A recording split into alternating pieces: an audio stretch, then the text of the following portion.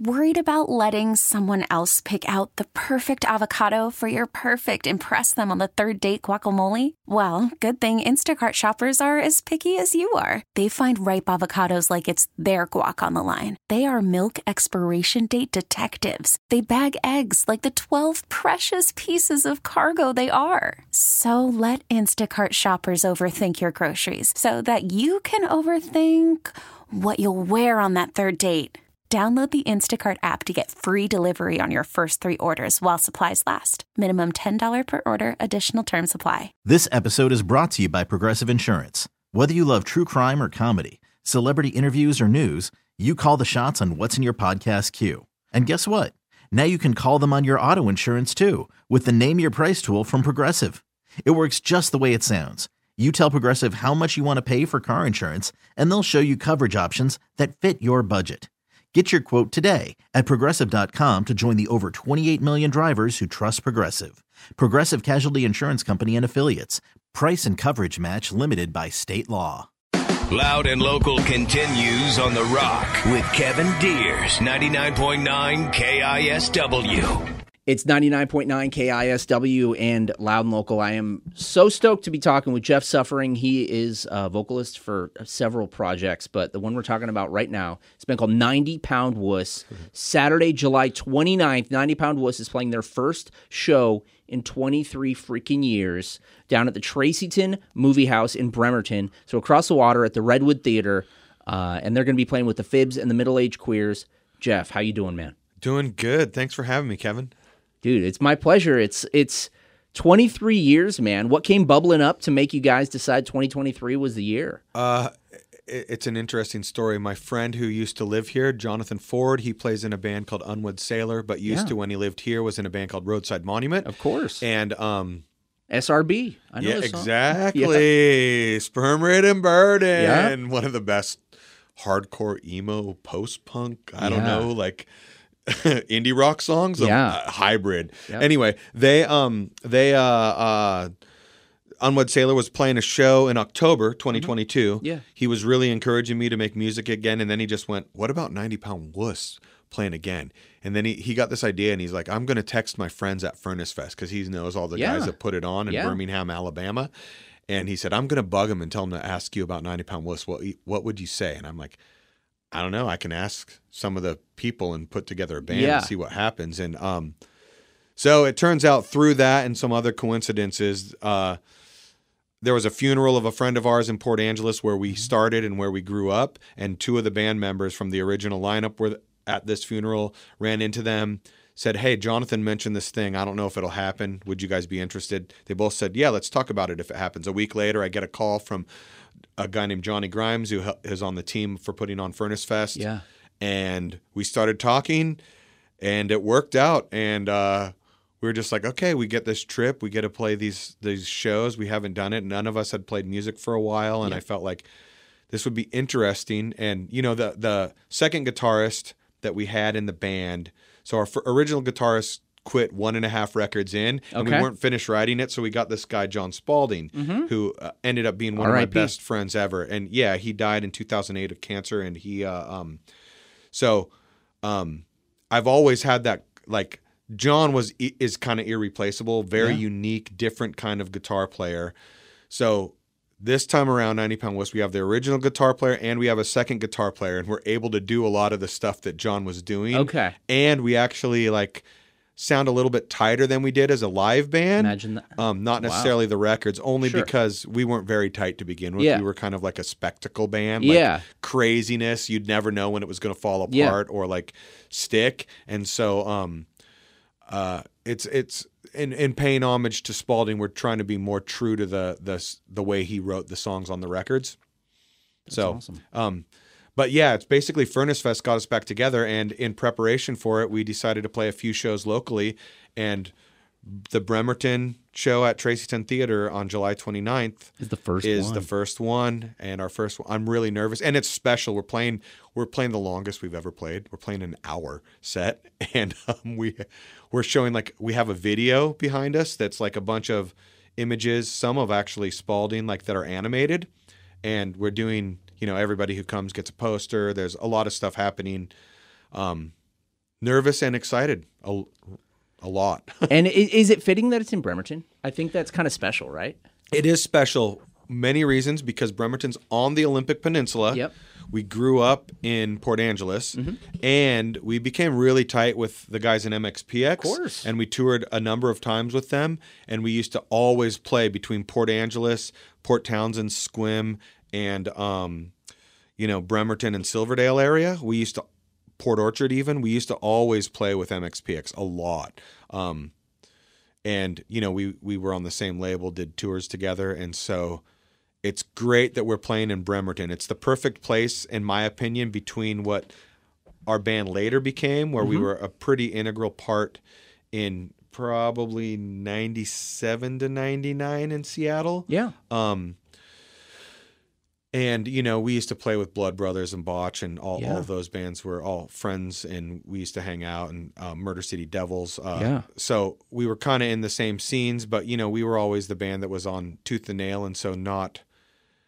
you weren't on the cool label. You were on the Christian punk label. Yeah, but we were, eventually that's what led us to sort of breaking up, was that we didn't like the fact that we felt like our faith was being used as a marketing ploy to sell records. And I don't think that's necessarily Tooth and Nail's fault as much as it was our perception of everything at the time. And we just didn't want that anymore. And John Spalding thought that we could sign to another label. And I was like, nobody's going to really sign us because we're too associated with Tooth and Nail. And so at that time, it was kind of like, we were great with all of our friends that were in the local Seattle scene that we played with and we had earned credibility with and our friends with and hung out with at parties and everything else. But when it came to like touring, it was a little awkward and strange at that time, because there wasn't, this was before Under Oath sort of like broke the paradigm where it didn't really matter if you were... they were on Warped Tour. They were, all over the place. And then bands like Haste the Day and, tons of Christian metalcore bands and metal bands, Demon Hunter, all these bands that are Christian or Christians in a band or whatever you want to say, but they didn't get that, oh, they're a Christian band. We can't book them, so... Yeah, exactly. They broke it, they broke that whole boundary. They totally did. They made it not a thing anymore. And what's interesting is like being involved in like a, some religious stuff in a church for a while. You could see that change. Like now what's known as Christian music is just like the church songs made for worship, which is great. In my opinion, that's what we wanted in the first place. We had this like background of growing up with the faith. We all think differently now. Some of us are still Christians, others aren't in this band, but we definitely grew up with that, and so it was sort of like whatever you want to say, indoctrinated, or just like whatever we believed at the time. And so, but we wanted to just play rock and roll music and express ourselves. Our first record was a little bit more like on the tip of singing about Jesus and church kind of stuff and Bible stuff, because we literally were having a Bible study and then practicing. Like that's sort of how we even became to be 90 Pound Wuss. We were doing other things musically, all of us, and then we sort of started doing that. And after that was where we were like more of a real band. And so we had these songs that we ended up recording. Looking back, if we would have had a plan, we might have done things differently, but it didn't matter. So a lot of the content on that record, I've changed some of it with some of the songs that we're singing, as I don't feel comfortable with all of it now. But I like that it documented, the recordings at least documented a point in time where I was at, and showed sort of a belief system and some other things that I really, it really formed who I was and who I've become to be through those experiences and beliefs. And so now things are different, and so some of the lyrics are a little bit different, and I feel okay with that because I had to wrestle with it. So there's two philosophies about that. Like, it's my song, change it, do whatever I want. Then it's also like it stamps a point in time. For me, it's the recording ended up being the thing that stamps a point in time, and I feel very comfortable now with like changing those songs and making them what I want them to be today. Yeah. So, and they're not drastic changes. They're pretty subtly. Like, I'm still okay with the concept of God incarnate and, showing the world that loves and cares about us or whatever, not necessarily all the political and other connotations that have come around in the last number of years is really staunch. I disagree with most of those. But the basic concept of a god becoming human is kind of cool and interesting. It's you know, a beautiful fairy tale. Whether it's real or not, it's still a beautiful story in a lot of ways. Over the 3 albums, you guys really evolved. Like that last record is like post-hard. Like you guys started as just like a in-your-face kind of skate punk, thrash, like hardcore band. Yep. The last album, you know, it's like some electronic elements, some post-hardcore. Like you guys really evolved. And do you think if you would have kept going, what do you think the next album would have been like? Would it just have been like Joy Division? Maybe. I mean, so we did that definitely before, like, there was a Yeah Yeah Yeahs or an Interpol. Sure. And we were moving in that kind of direction. So I think we probably would have ended up sort of fitting in that thing that happened at that time that was a resurgence of sort of post-punk vibes. And totally. So there's a for this Furnace Fest, there's a Furnace Fest exclusive vinyl release coming out for 90 Pound Wuss.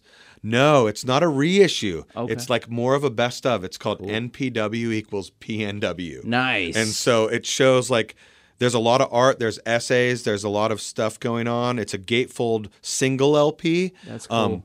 Our songs were so short. Yeah. and so, but the first side shows that there was this element of like pop hooky sensibility on all 3 90 Pound Wuss records. Yeah. And then the second side shows that there was this line of post-punk influenced experimental hardcore through all of the records as well. So there's songs from each of them on both sides, and the way that we mastered it and put it together, I think you can really see it's the one release that I wish, you know, it's vinyl exclusive. I don't know if it'll ever come out in that format on streaming services, which is too bad because it's a good introduction to us. There's I'm really excited for when I actually get. I got to get my hand on that one of those, man. Yeah, that's awesome. It's limited. There's only 500 copies. Right.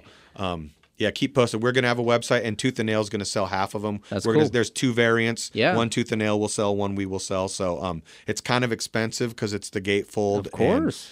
And, it's a special, like those who like 90 Pound Wuss will probably want it and buy it. And, you'll sell them all. I know. We'll see. I've always heard this rumor that you got kicked off of a show or something for cutting your wrists or something. Is that true? Oh, that's a hybrid of 2 different stories. Okay. I heard that there was like some like some like bad vibes with Tooth and Nail or something, like you got in trouble or like you guys were infamous for like doing crazy stuff live. So I don't know. That stretches it to about 3 or 4 different stories. Okay. The most dangerous one was so this scar on my left arm, I see right below my elbow. Yeah. I can go like this, and if I wiggle it, I can feel the nerves down here. We were in Bellingham at the college. Okay. And it was a show with us and Roadside Monument. And I think Roadside was actually playing after us, and so we wrecked the whole thing. But we used to do this thing. We had this found like reel-to-reel like small, probably half-inch or something tape machine that was broken. And so we'd find these reels, and the thing was warped. So it would play like slow and fast. So it would just like weird, like people talking. We'd usually find sermons or like all sorts of weird stuff. I found this thing of all these like Buddhist chanting. Okay. And so it was doing this weird thing. And I had created this idea. Barely. Let me see if I can remember. Anyways, it was this performance art idea, and it involved me definitely like cutting myself. Yeah.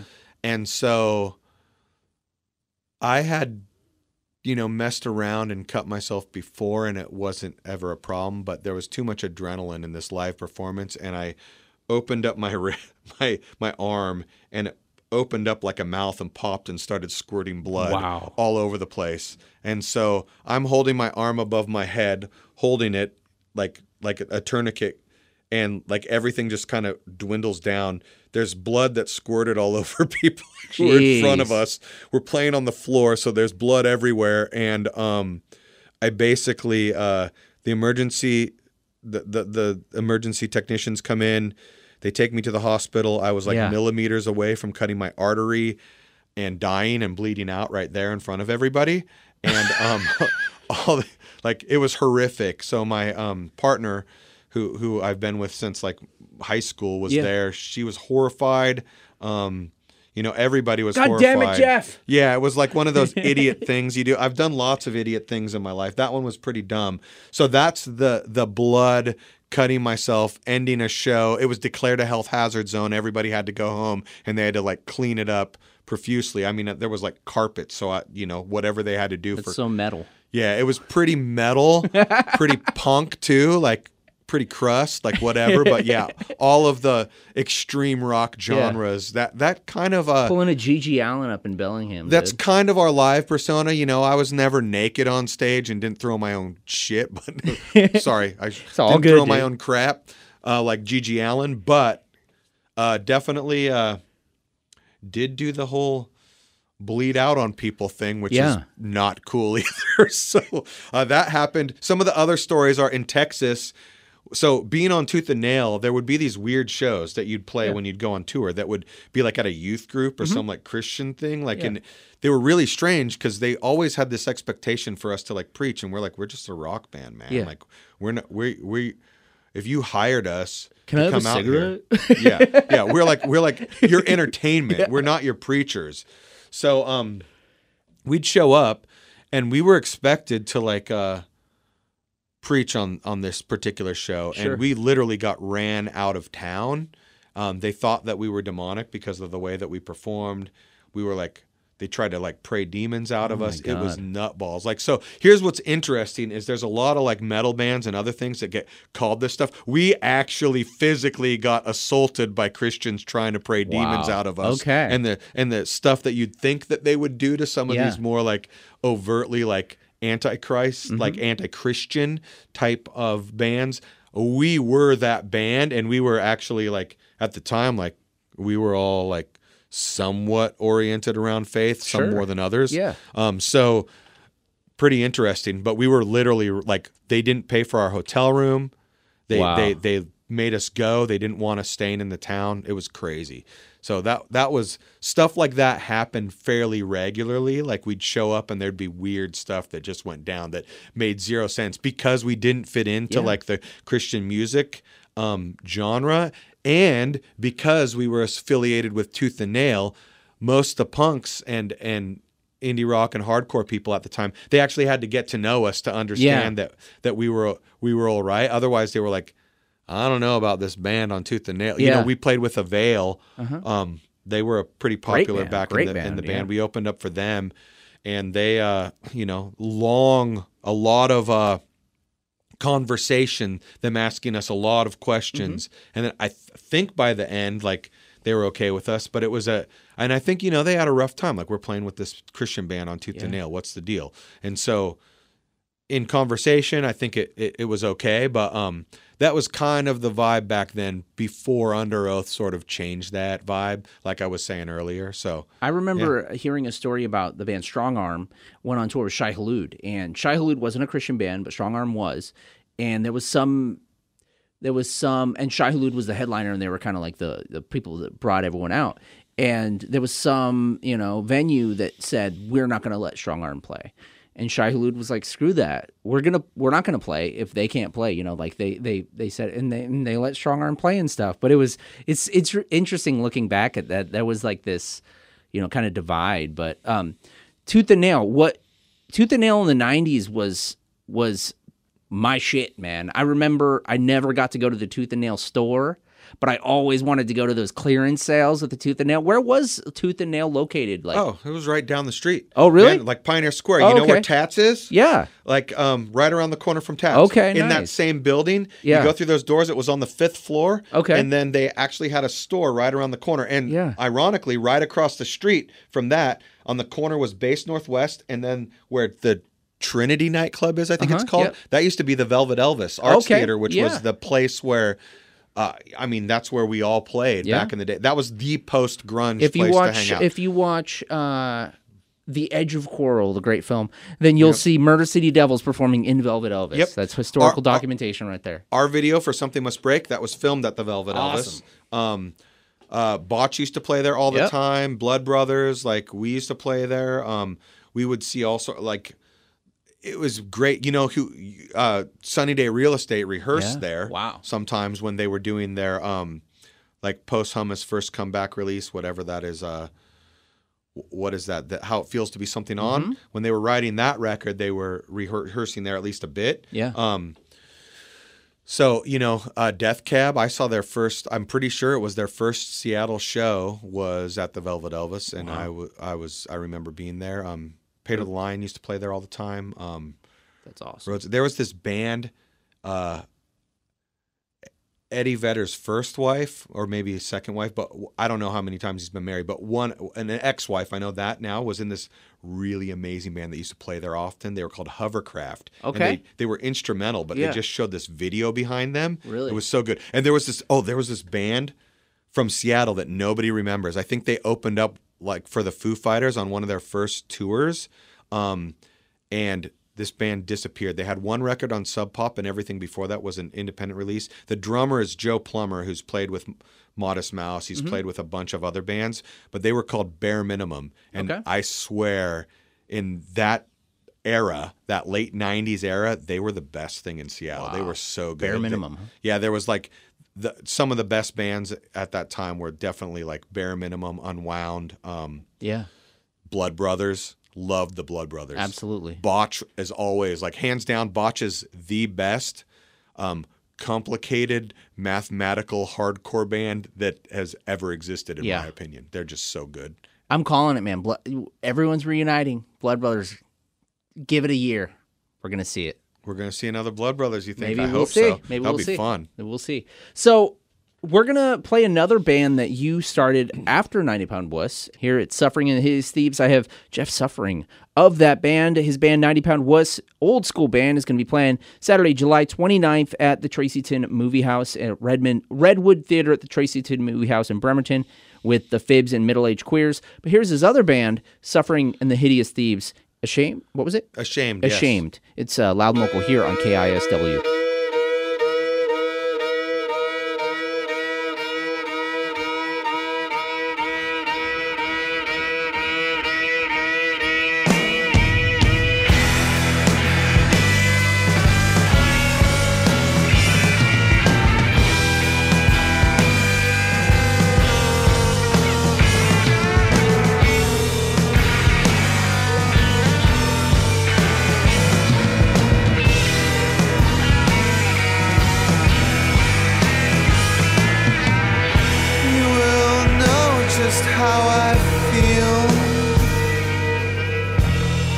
You've seen what I have seen. You will know what it's like to die alone.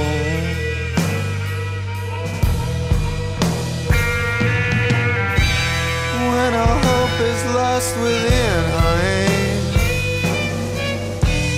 you will find me there, staring back at you and laughing out loud at all your failures.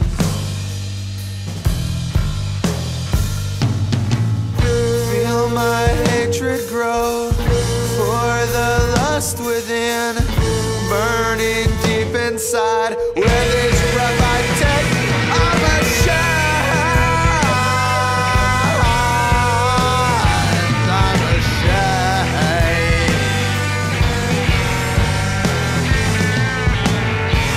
The shadows calling out, all the skeletons I've locked away. My blood runs cold and starts to clog over this hole that was a scab that I keep picking off. Do you wanna see my blue blood run red, honey? Do you wanna see a heart made of stone? Well, turn around and take a look, and I'll be staring right at you. You know it's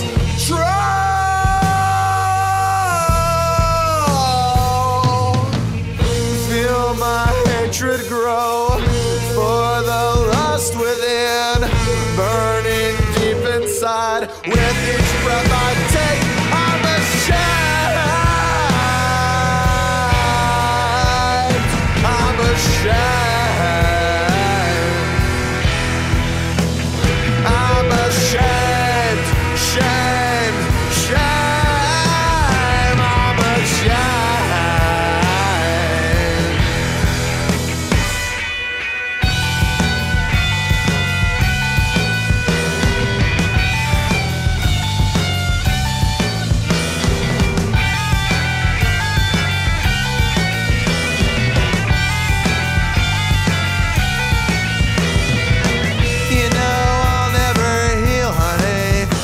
Keep picking at that scab you gave me. I'm ashamed of what I am, and I'm ashamed of what I've seen. I'm ashamed of what I've done, and I'm ashamed of you and me. I'm ashamed. I'm ashamed. I'm ashamed. Shame, shame. I'm ashamed.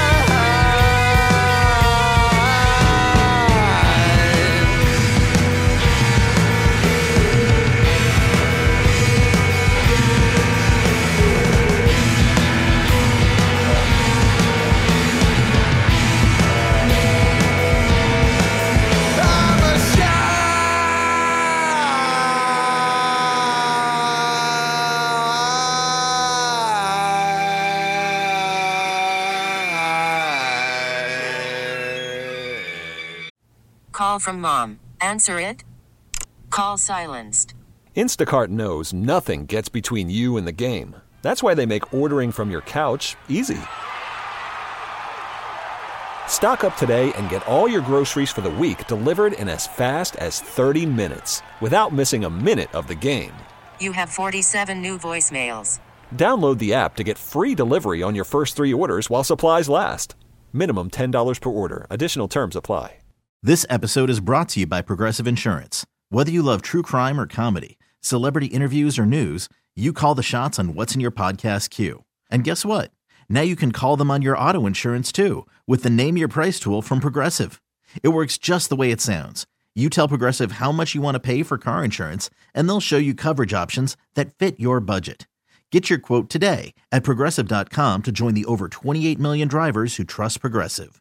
Progressive Casualty Insurance Company and Affiliates.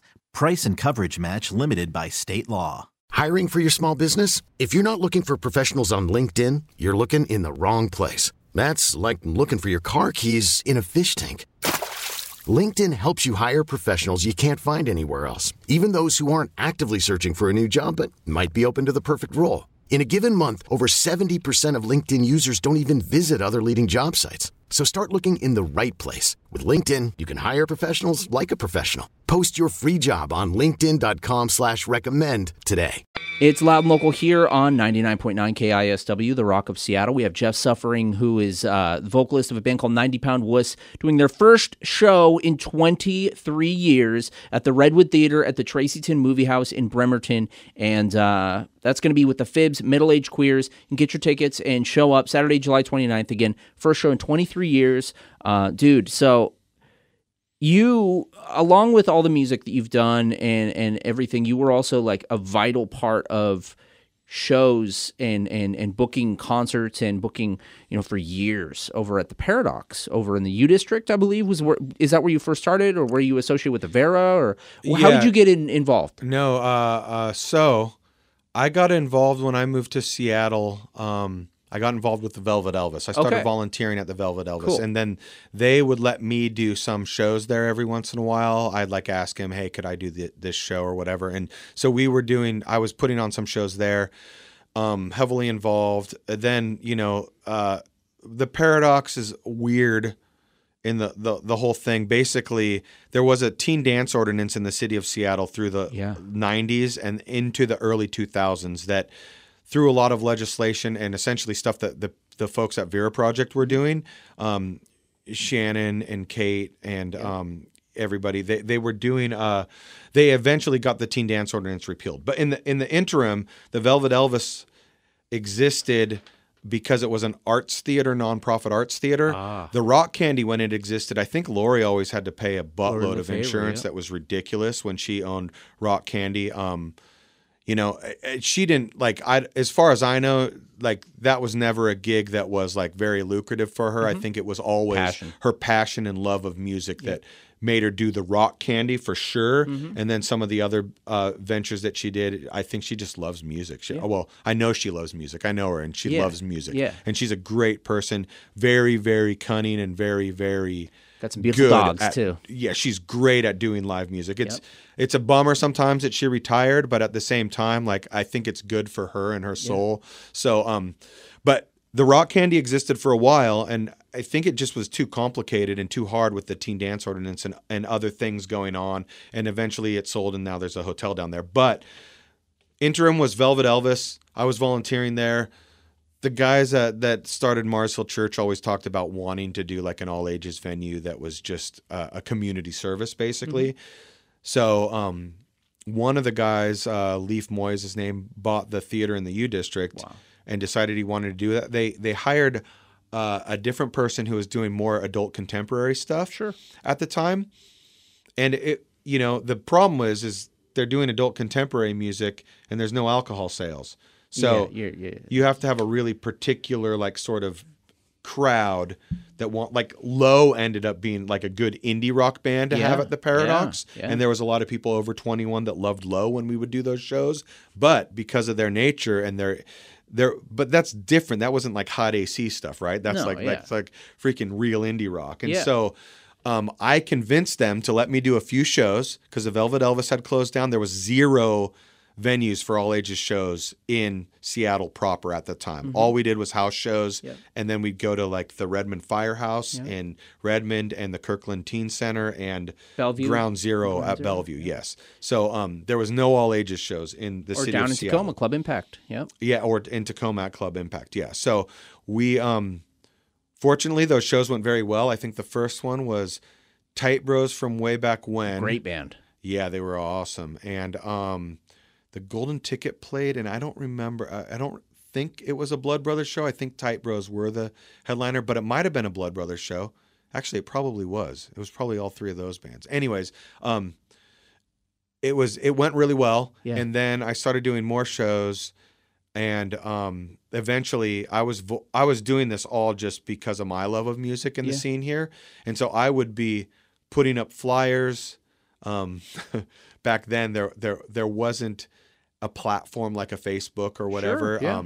So you could have your website that would advertise shows on it or whatever, but there wasn't as easily of a means to get people to I just heard website. about it through nwhardcore.com. Yeah, exactly. See, so you had to be connected to something and hear about it through the internet, or I was posting flyers around town of bands, and I was promoting the shows, putting them on, and I was in my own bands, and I was in a relationship. I got married during that time, like lots going on. Eventually I said, hey, if you want me to keep doing this, I'm now doing this all the time. And I worked full time too. I'd go to work at I worked at a printing press, the one up on, I don't know if it's still there, but up on Capitol Hill, right across from the police station that was abandoned last year.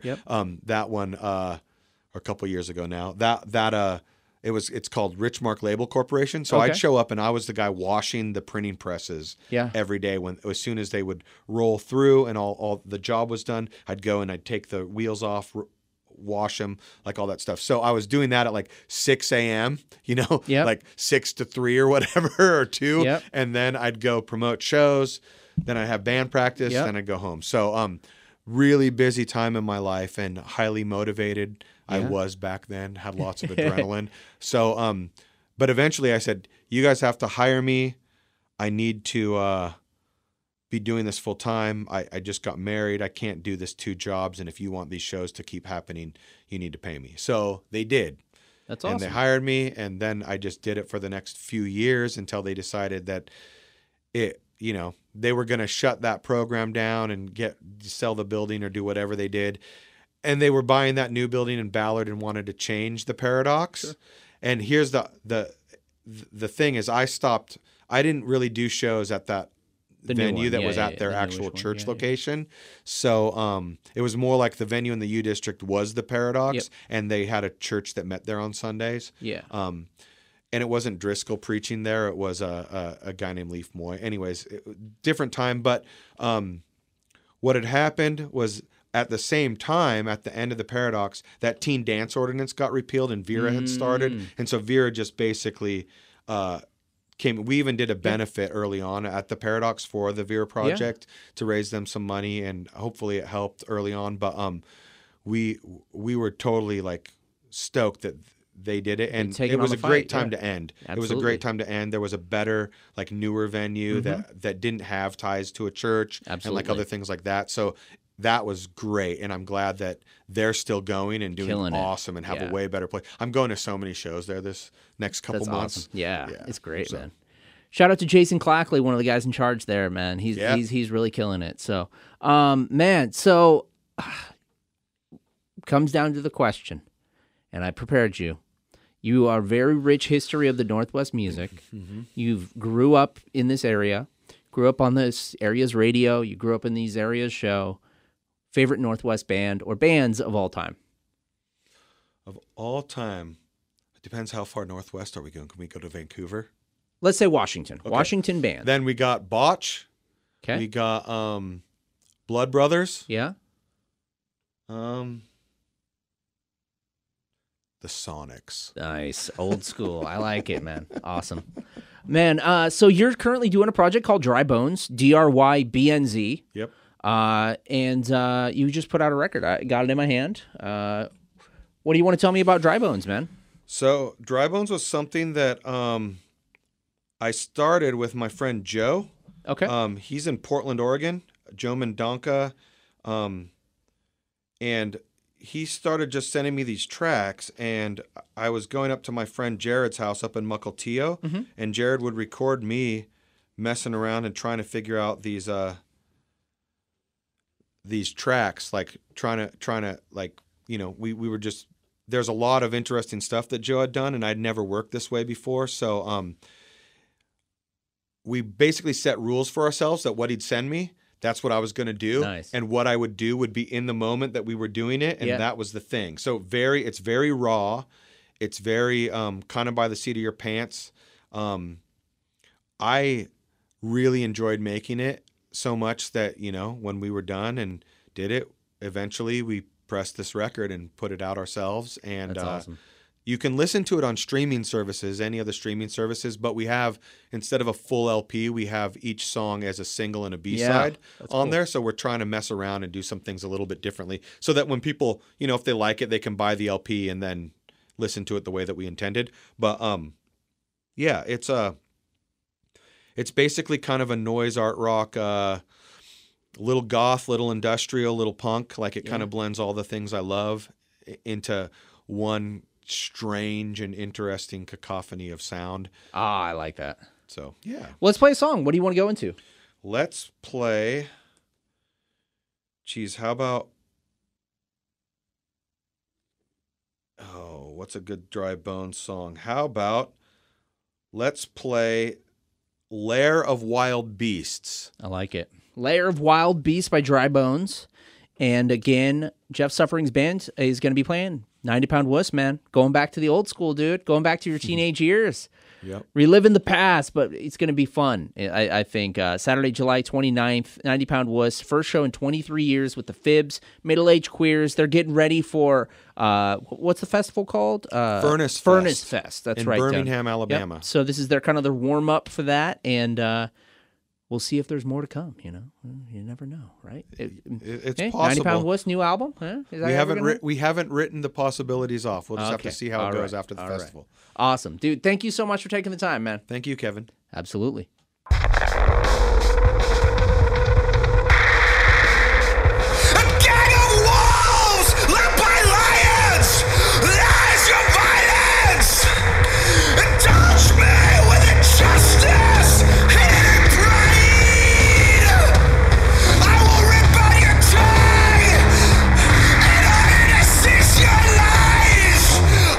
Restore the ones you oppressed.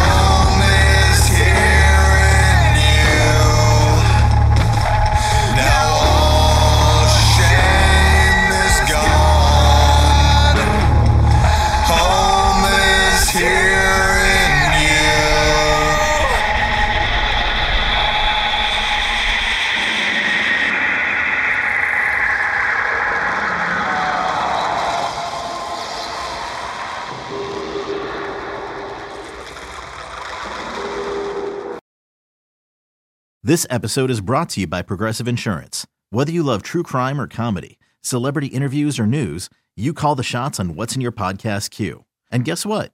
Now you can call them on your auto insurance too with the Name Your Price tool from Progressive. It works just the way it sounds. You tell Progressive how much you want to pay for car insurance, and they'll show you coverage options that fit your budget. Get your quote today at Progressive.com to join the over 28 million drivers who trust Progressive.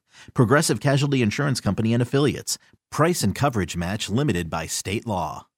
Odyssey is giving you a chance to win a trip to London to see Taylor Swift at the Eras Tour. It's Tay in the UK. Hey, it's Taylor. Just download the free Odyssey app, log in and listen to a participating station for a minimum of 60 minutes to get your daily entry. And you could win a chance to fly off to London with 3 friends and see Taylor. I can't wait to see you at the Eras Tour in London. For more, go to odyssey.com/Taylor. Tay in the UK. It's on the Odyssey app. Thanks to Republic Records. This is a national contest.